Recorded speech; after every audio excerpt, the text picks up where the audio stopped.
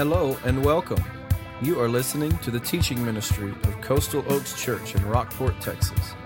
It is our hope that you will be encouraged and that your desire to follow Jesus Christ will be challenged and strengthened as you listen to this podcast. For more information on location, service times, and what to expect on your next visit, go to coastaloakschurch.org. Now grab your Bible and study along with us as you listen. Good morning, everybody. If you have your Bible open, turn to Acts chapter 2. We are going to take a bit of a journey this morning through the Bible, but I'll remind you that we are in Acts. I want to talk to you this morning about worship and how God has wired us to worship Him. And I think in order to do that, we need to get a big picture of Scripture. But as we're working our way through Acts, I just wanted to remind you, as I did in the first service, why the book of Acts. And we find the reason actually in Luke's gospel, chapter 1, because these two really go together since being the same author. He wrote to Theophilus in Luke chapter 1, he said, "It seemed good to me, since I've carefully investigated everything from the very first, to write to you in an orderly sequence, most honorable Theophilus, so that you may know the certainty of the things about which you have been instructed." And so when we think about book of Acts, why the book of Acts? We know that Luke wrote with certainty, so we would know with certainty. He had done the investigation, he had followed the storyline, and he wrote very carefully to make sure today, as we open up the Word of God, we too, like Theophilus, would know with certainty all the things that we've been instructed. There was a man trying to teach his horse to obey two commands, to stop and to start. He wanted his horse to go and stop on his command. Now, he was a very religious man, and so he thought it would be a good idea to teach him, according to some religious words, how to stop and go. So he trained the horse to go on the command of praise the Lord. He trained his horse to stop on the command of hallelujah. So one day he was out riding his horse. Something spooked the horse. He didn't know exactly what, but the horse took off and he quickly lost control, running through the pasture. And of course he knew at the edge of that pasture was a cliff. And he knew he needed to get that horse to stop, but in the panic, he forgot his words. He couldn't remember. So he started throwing out everything he knew. He tried, amen, nothing. Jesus saves, nothing. Holy, holy, holy, 3 times. It works in Scripture. Why not on the horse? Nothing was working. And as the precipice of that cliff drew closer, he suddenly remembered, hallelujah! And the horse came to a screeching halt. Whew, that old rancher sat back in his saddle for a moment and grabbed his handkerchief and he wiped the sweat off his brow and he said, whew, praise the Lord. We come to Acts chapter 2, verse 47, talking about worship and praising the Lord. We don't want to take this hour and 10 minutes lightly or casual, meaningless. Because there are times that we might forget our words. But more importantly, we forget the why of why we're gathered. And when we forget the why, we start doing the what in a way that is not pleasing or honoring to the Lord. So we want to look at Acts chapter 2, verse 47, and find the early church in verse 46. If you would stand with me one more time before we continue as I read, starting in verse 46 and read through verse 47. Every day they devoted themselves to meeting together in the temple and broke bread from house to house. They ate their food with joyful and sincere hearts, praising God and enjoying the favor of all the people. Every day the Lord added to their number those who were being saved. Father, as we gather and have gathered this morning, we are blessed with another day to come together as Coastal Oaks Church. We have worshiped you with our voices. We have sung your praises for the work that you are doing with great expectation of what is to come. Now, Father, as we've opened up your word this morning, I pray you would speak to us clearly, that our distractions that would hinder us from your word would be removed. Father, that you would speak clearly to us. We pray this in Jesus' name. Amen. Thank you. You may be seated. We are hardwired for worship. We will worship something or someone. This is why you can go to any tribe in the outback of Australia, or the jungles of the Amazon, or the concrete jungles of New York City, the coldest regions of the north, the great cathedrals of Europe, a local coffee shop, or a football stadium on Friday night. And you will find people, that every people group has something or someone to worship. If you will turn over to Romans chapter 1, I'm not going to read the whole chapter for you. I hope that you'll take some time to read through it and think about it, pray about it this week. But specifically starting in verse 18, you will see how in our sinful heart that we exchanged the truth of God for a lie. Specifically, if you pick up in verse 21, and if you had read up to verse 21, you would have already seen that Paul says all of God's invisible attributes, his eternal power, divine nature, have clearly been seen since the creation of the world, being understood through what he has made. And then Paul writes, as a result of this, people are without excuse. Verse 21, for though they knew God, they did not glorify him as God or show gratitude. Instead, their thinking became worthless, and their senseless hearts were darkened. Claiming to be wise, they became fools and exchanged the glory of the immortal God for images resembling mortal man, birds, four-footed animals, and reptiles. Hey, I just thought about something. The last 2 weeks, we've heard about a blue crab. Okay, I'm not going to say anything more about the crab, okay? I promise I won't go there, but just think about it for a second, would you? We are hardwired to worship.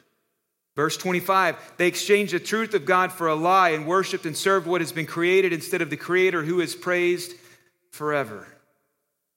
Verse 28, because they did not think it worthwhile to acknowledge God, God delivered them over to a corrupt mind so that they do what is not right.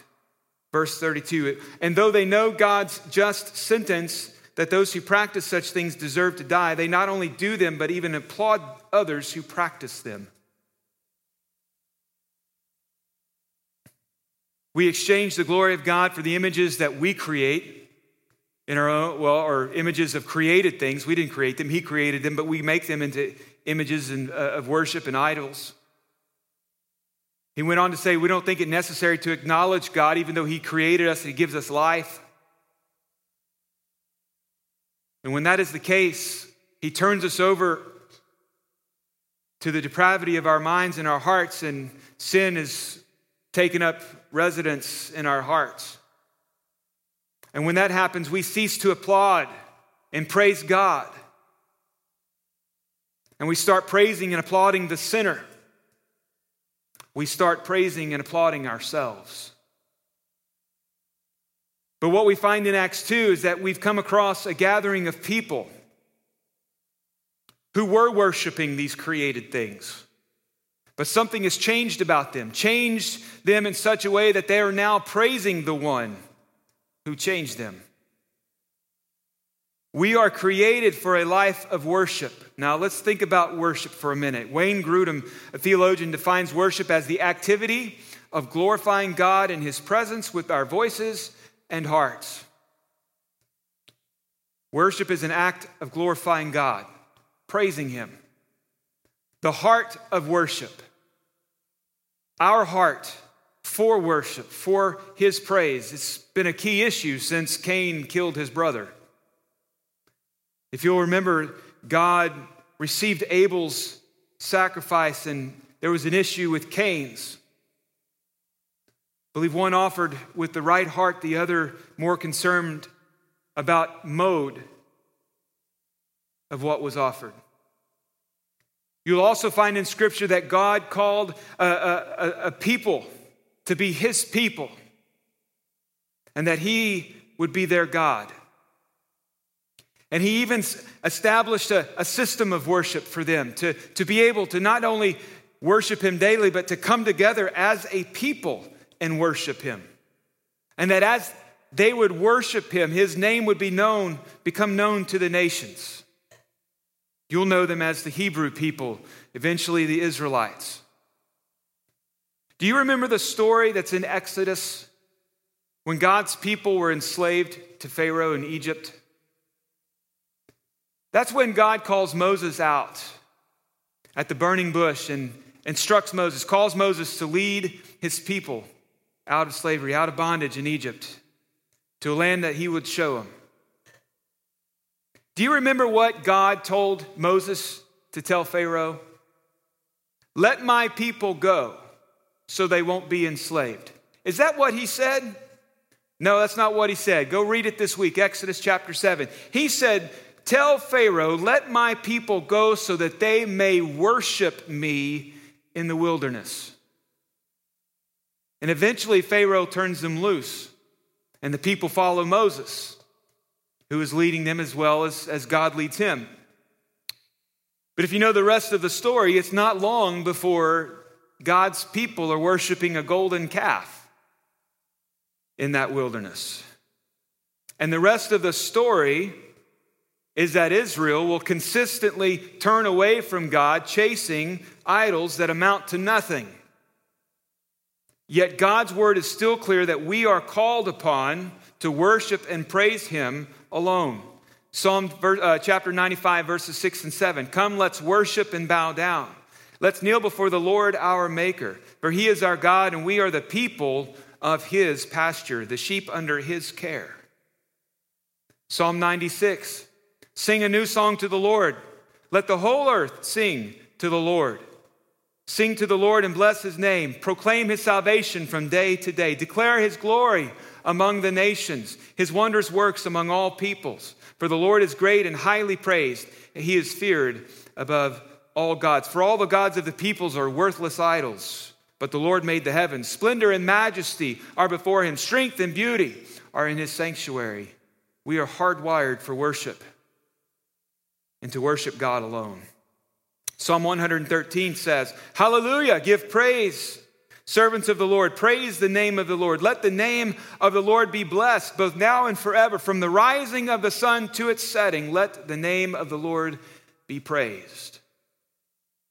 We see God's hand in creation. One of the fun things about living on a peninsula, you get the sunrise and you get the sunset, and both of them are absolutely gorgeous. From the rising to the setting, we are to praise the Lord with our lives. We are wired for worship. And in Acts chapter 2, verse 47, Luke said the people were praising God. Why are they doing that? They're praising God as a response to God's mercy and His grace. In Romans chapter 12, turn there for a moment, verse 1, Paul, having written the first 11 chapters of this letter, he turns a corner and becomes a little bit more practical in this moment. He's built the theology of Romans, that he's explained and showed God's grace and His mercy in light of our sin and how great God is. He finishes chapter 11 with this hymn of praise, this doxology of God's greatness. To Him be glory forever and ever, amen. And then he says in verse 1 of chapter 12, therefore, brothers and sisters, in view of God's mercy, I urge you to present your bodies as a living sacrifice, holy and pleasing to God. This is your true worship. Worship is our response to God's mercy and His grace. Paul called the Christians in Rome to offer their lives as a living sacrifice, holy and pleasing to the Lord. And he does so as the proper and right response to God's mercy. Mercy is what we read about in Romans chapter 3. Apart from the law, the righteousness of God has been revealed, verse 21, attested by the law and the prophets. The righteousness of God is through faith in Jesus Christ. To all who believe, since there is no distinction, for all have sinned and fall short of the glory of God. They are justified freely by his grace through the redemption that is in Christ Jesus.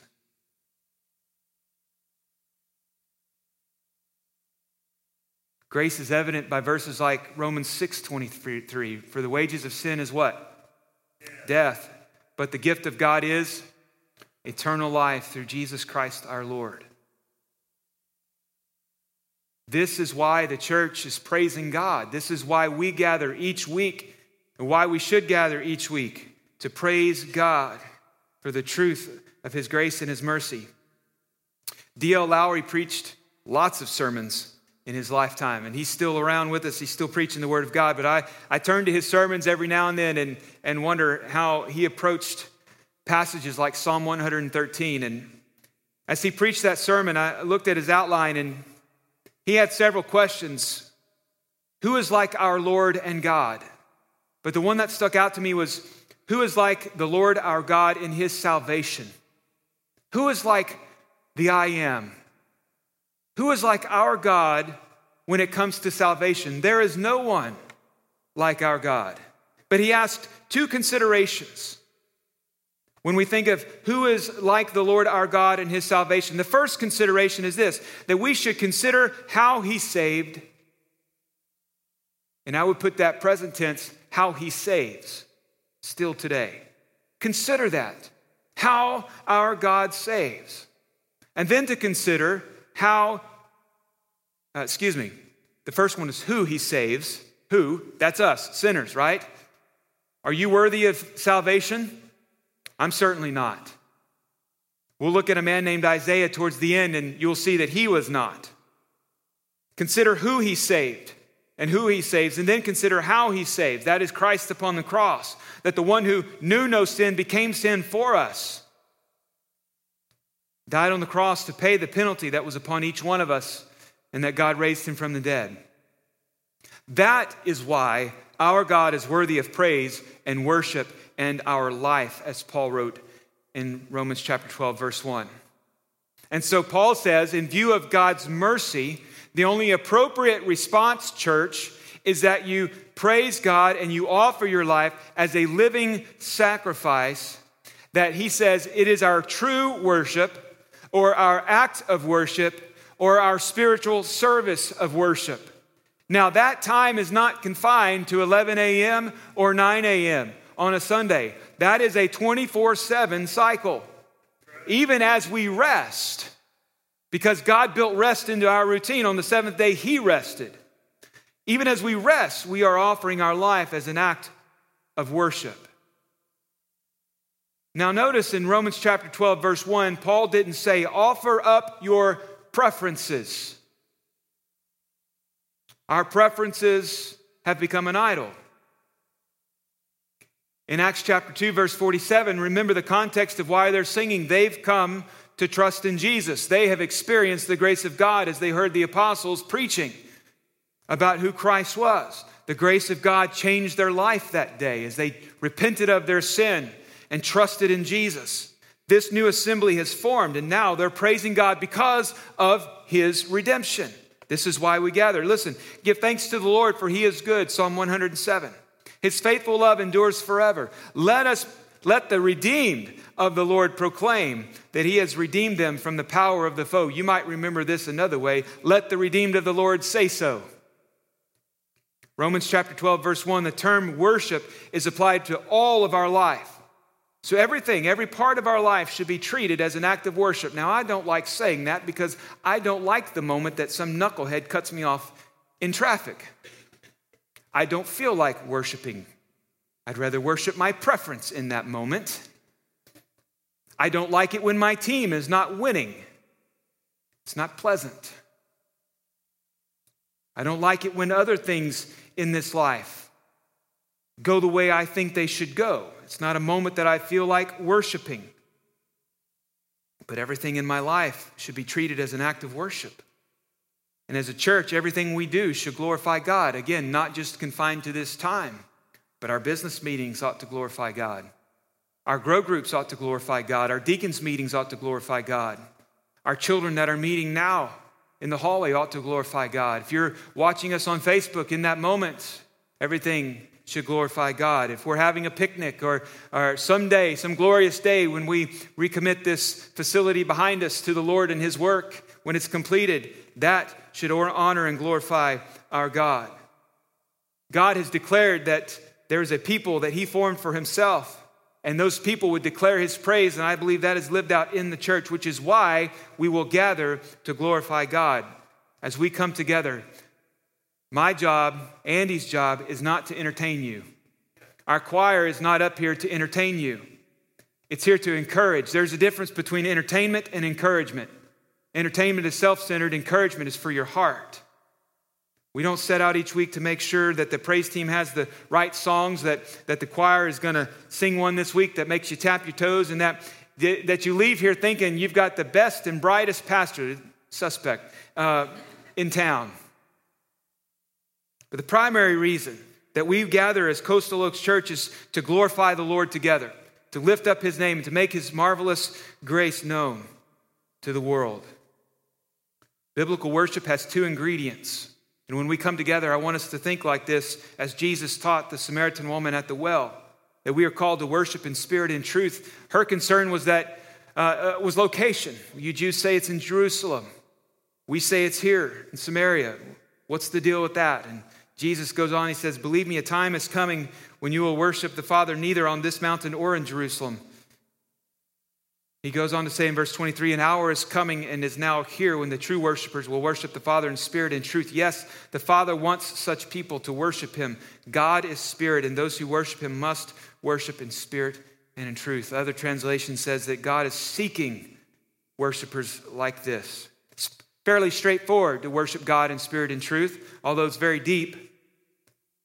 But simply try to simplify it as much as possible this morning. It simply means the truth is that we worship what is true about God. We don't go make up things about God and worship what we make up. That would put us in the category of worshiping the created, not the creator. But we worship what God has revealed about Himself in Scripture. Not what a new worship song, we think a new worship song reveals about God, but what is revealed in Scripture about God. This is how we know from beginning to end, this revelation is complete. Is there more to know about God? I have no doubt, because God is infinite in His wisdom, and my mind is finite and cannot contain all that God is. But if He says that there is worshiping in truth, then it means that we can also worship in a sense of falsehood or what is not right, what is not true, which is to worship God in what God has not revealed about Himself. That's right. The what that we sing is important. We need to understand what we are singing and what we are saying when we're singing it, and not just sing along because it sounds good and the music is right. It's important that we study what we are singing. Scripture's got to be our guide, always. Then we come to worshiping in spirit. That spirit is the depth of our inner being. Now, as being in Christ, the Holy Spirit dwells there, but it's our core.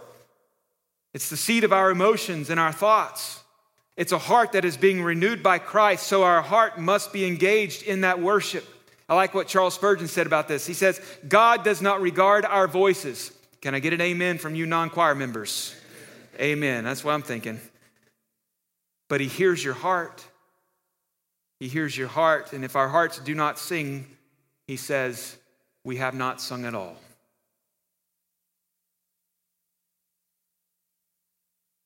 We also come in this place knowing that God is seeking worshipers who will worship Him in spirit and truth.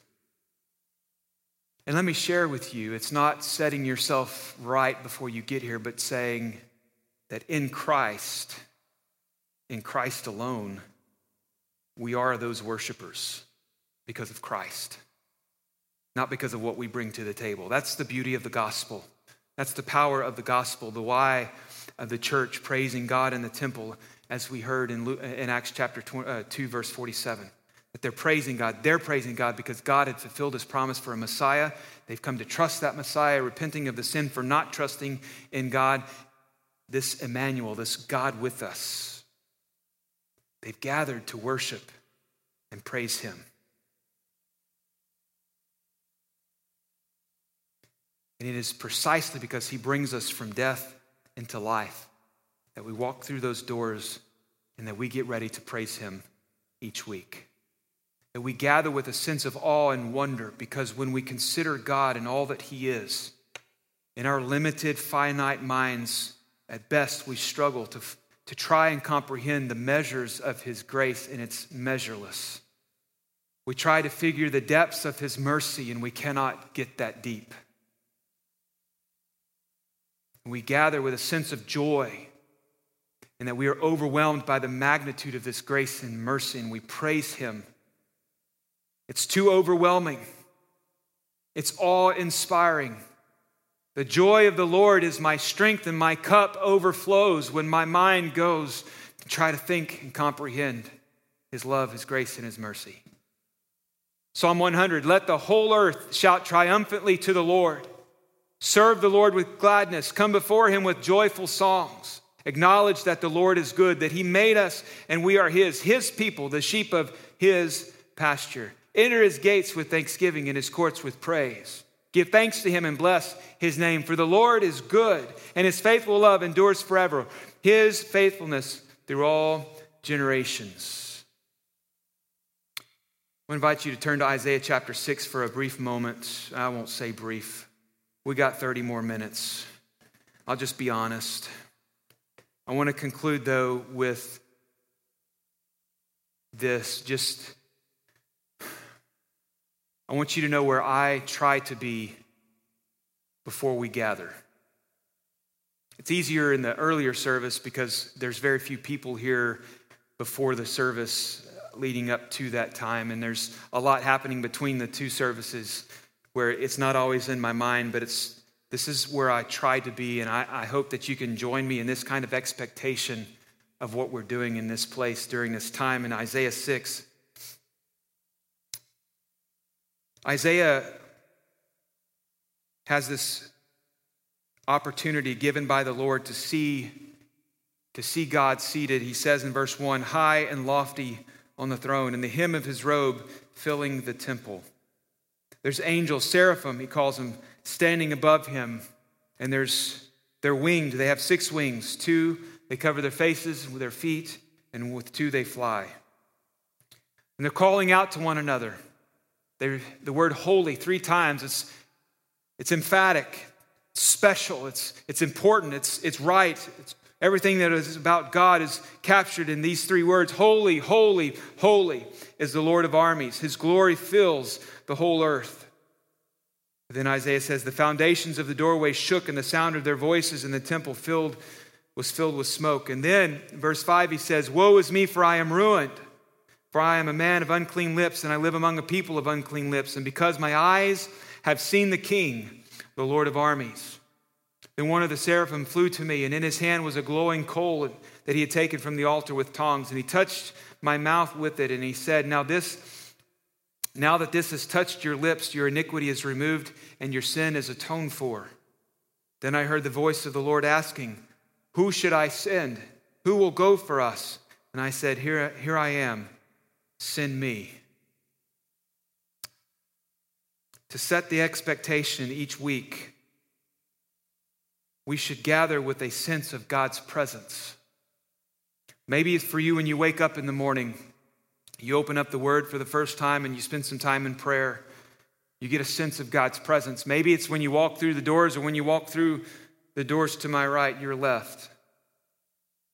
Whether it's there or somewhere else, that we expect in this time this sense of God's presence, that it is real. Isaiah said, I saw the Lord seated on the throne, high and exalted. Now we understand God is not confined to that space, but it's the vision that Isaiah is given. That we should sense his presence, his power, his position in our life and in the church. That when we are gathered, we are reminded that we have this encounter with his holiness. And that if we will not praise him, the rocks will cry out. The angels are rejoicing. They're still calling to one another, holy, holy, holy. but we, the church, are privileged to join in. The joy of his provision of grace and mercy. It's happening in Revelation 4, Revelation 5, 7, 19. There are elders gathered around the throne. One of those chapters, they're laying down their crowns at the feet of the Lamb. But there's people from everywhere, every language, every tribe gathered praising the Lamb upon the throne. The Lamb of God is the one, the only one who is worthy there to open the scrolls in Revelation 5, I believe it is. In Revelation 19, there's not much of a description, just a vast multitude. I don't know how many that is. Obviously, it's too many for John to count. More than what God wants him to know.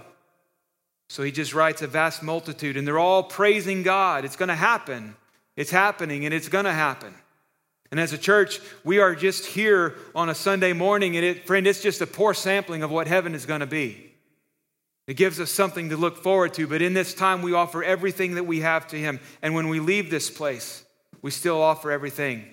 Now, not only do we come with a sense of his presence with us, but we also come with a sense of conviction, the conviction of our sinfulness. Isaiah says in verse 5, "Woe is me, for I am ruined." I've heard sometimes people saying, "Man, preacher, you stepped on my toes." Some folks use the excuse to not come with us on Sunday morning because we're judgmental. Friend, when you read Scripture, conviction is part of it. Conviction's part of it. I stand convicted too as a sinner, saved by grace. That's God at work in your life. He's calling you. Conviction is meant to call you to repentance. When we gather, we should experience the conviction of our sin. Isaiah said, "Woe is me, for I am ruined." He was in the presence of a holy God. Now, how many of you woke up this morning thinking, "I think I'll go to church and get ruined"? Why not? Lord, I'm opening up your word. Would you ruin me today? Because it is at the moment of being ruined where the angel comes to Isaiah with a hot coal and touches his lips, and his sin is paid for. It's atoned for. That happened at the cross. What happened at the cross is where our sin is paid for. But we got to be at the point of ruin and repentance. So that covers us and cleanses us from all unrighteousness. Paul wrote to young Timothy, he said, "Timothy, Christ Jesus came into the world to save sinners, of which I am the worst. But he did this so that Christ Jesus might demonstrate his extraordinary patience." When we come with a sense of conviction, we then also remember that we gather and remember God's grace together, because by faith in Christ, we receive this grace in moments like we find where Isaiah in his sin is atoned for. I receive mercy, not for my sake, but so that the name of Christ is praised and his patience demonstrated. And as we come into God's presence, we're confronted with his holiness and our sin, and we also find that we're confronted with his grace and mercy. That when we leave rejoicing in this truth that he has purified us from sin, having repented and submitted to Christ Jesus as Lord, that if we walk in the light as he himself is in the light, we have fellowship with one another, and the blood of Christ cleanses us from all sin. You remember that wonderful hymn, "Jesus paid it all to sin left a crimson stain. He washed it white as snow." We remember the grace and mercy of God. And then, one last thing. When we gather, we leave with a call to serve. Verse 8, "Who shall I send and who will go for us? Here I am, send me." When we finish in this time, we've encountered God. We've encountered his forgiveness and his grace and his mercy. And now we answer the call to serve as we leave. And we go about our way. Rather than walking out fussing, we go out and we reach our neighbors with the gospel. Remember, Paul told Timothy that Christ Jesus might demonstrate his extraordinary patience as an example to those who would believe in him for eternal life. We don't want to walk out thinking, I didn't care for that song, or did you see what he was wearing today, or I can't believe he said this or she did that. But I like what Bob Russell said about the church he pastored for a long time, Southeast Christian Church in Louisville, Kentucky. He said there in their worship center, this was their theme: enter to worship, depart to serve. Let us come in as we are, but let us not leave the same way. For the church that is surrendered to Christ is a church that is committed to passionate worship. Think of it like this: home court advantage, home field advantage. This is something that COVID really took a toll on when it comes to sports. If you've not figured out, I relate a lot of things to sports. But it was rather boring sometimes last year watching a basketball game or golf. I mean, golf can be boring anyway, but wake up at the end and somebody's winning and it's great. Football, college or NFL, either way, and there's no fans anywhere around. Unless you're the Florida Gators and you play at Kyle Field and there's 25,000 students there, right? Home field advantage, home court advantage. It's something that's very unique where the home team is down, the low energy is there, they're not doing so well, but then something kicks in where the fans start yelling and chanting or whatever they're doing, and all of a sudden the fans' energy seems to make a change in the team to where they're playing better than they were before, and they're able to push past the opposition on the field or on the court. Now, the fans there were not physically going through the same motions as the athletes, but they're joining them in spirit and in a way that will give that team a sense of power that they didn't have before. Somewhere out of nowhere, the strength appears because of this home court, home field advantage. I want to encourage you that this room is our home field advantage. This hour that we spend together, this is our home court advantage. Worshiping with other believers. Encouraging, building up our hearts to push toward the same goal together. The praise of God and the proclamation of the gospel. Together in spirit and in truth. So I want to encourage you, the most important decision you'll make during the week very well could be, what am I going to do with Sunday morning? I want to encourage you to come join us. Invite your friends and your neighbors and your family to come join us. If they want to see what it's all about, make sure they know they can watch us online. But listen, it is a great privilege to gather each week, to hear the word, sing the songs of praise, and when we do, to enjoy our fellowship with one another in the presence of God. This worship gathering fuels our mission to go from this place and to serve.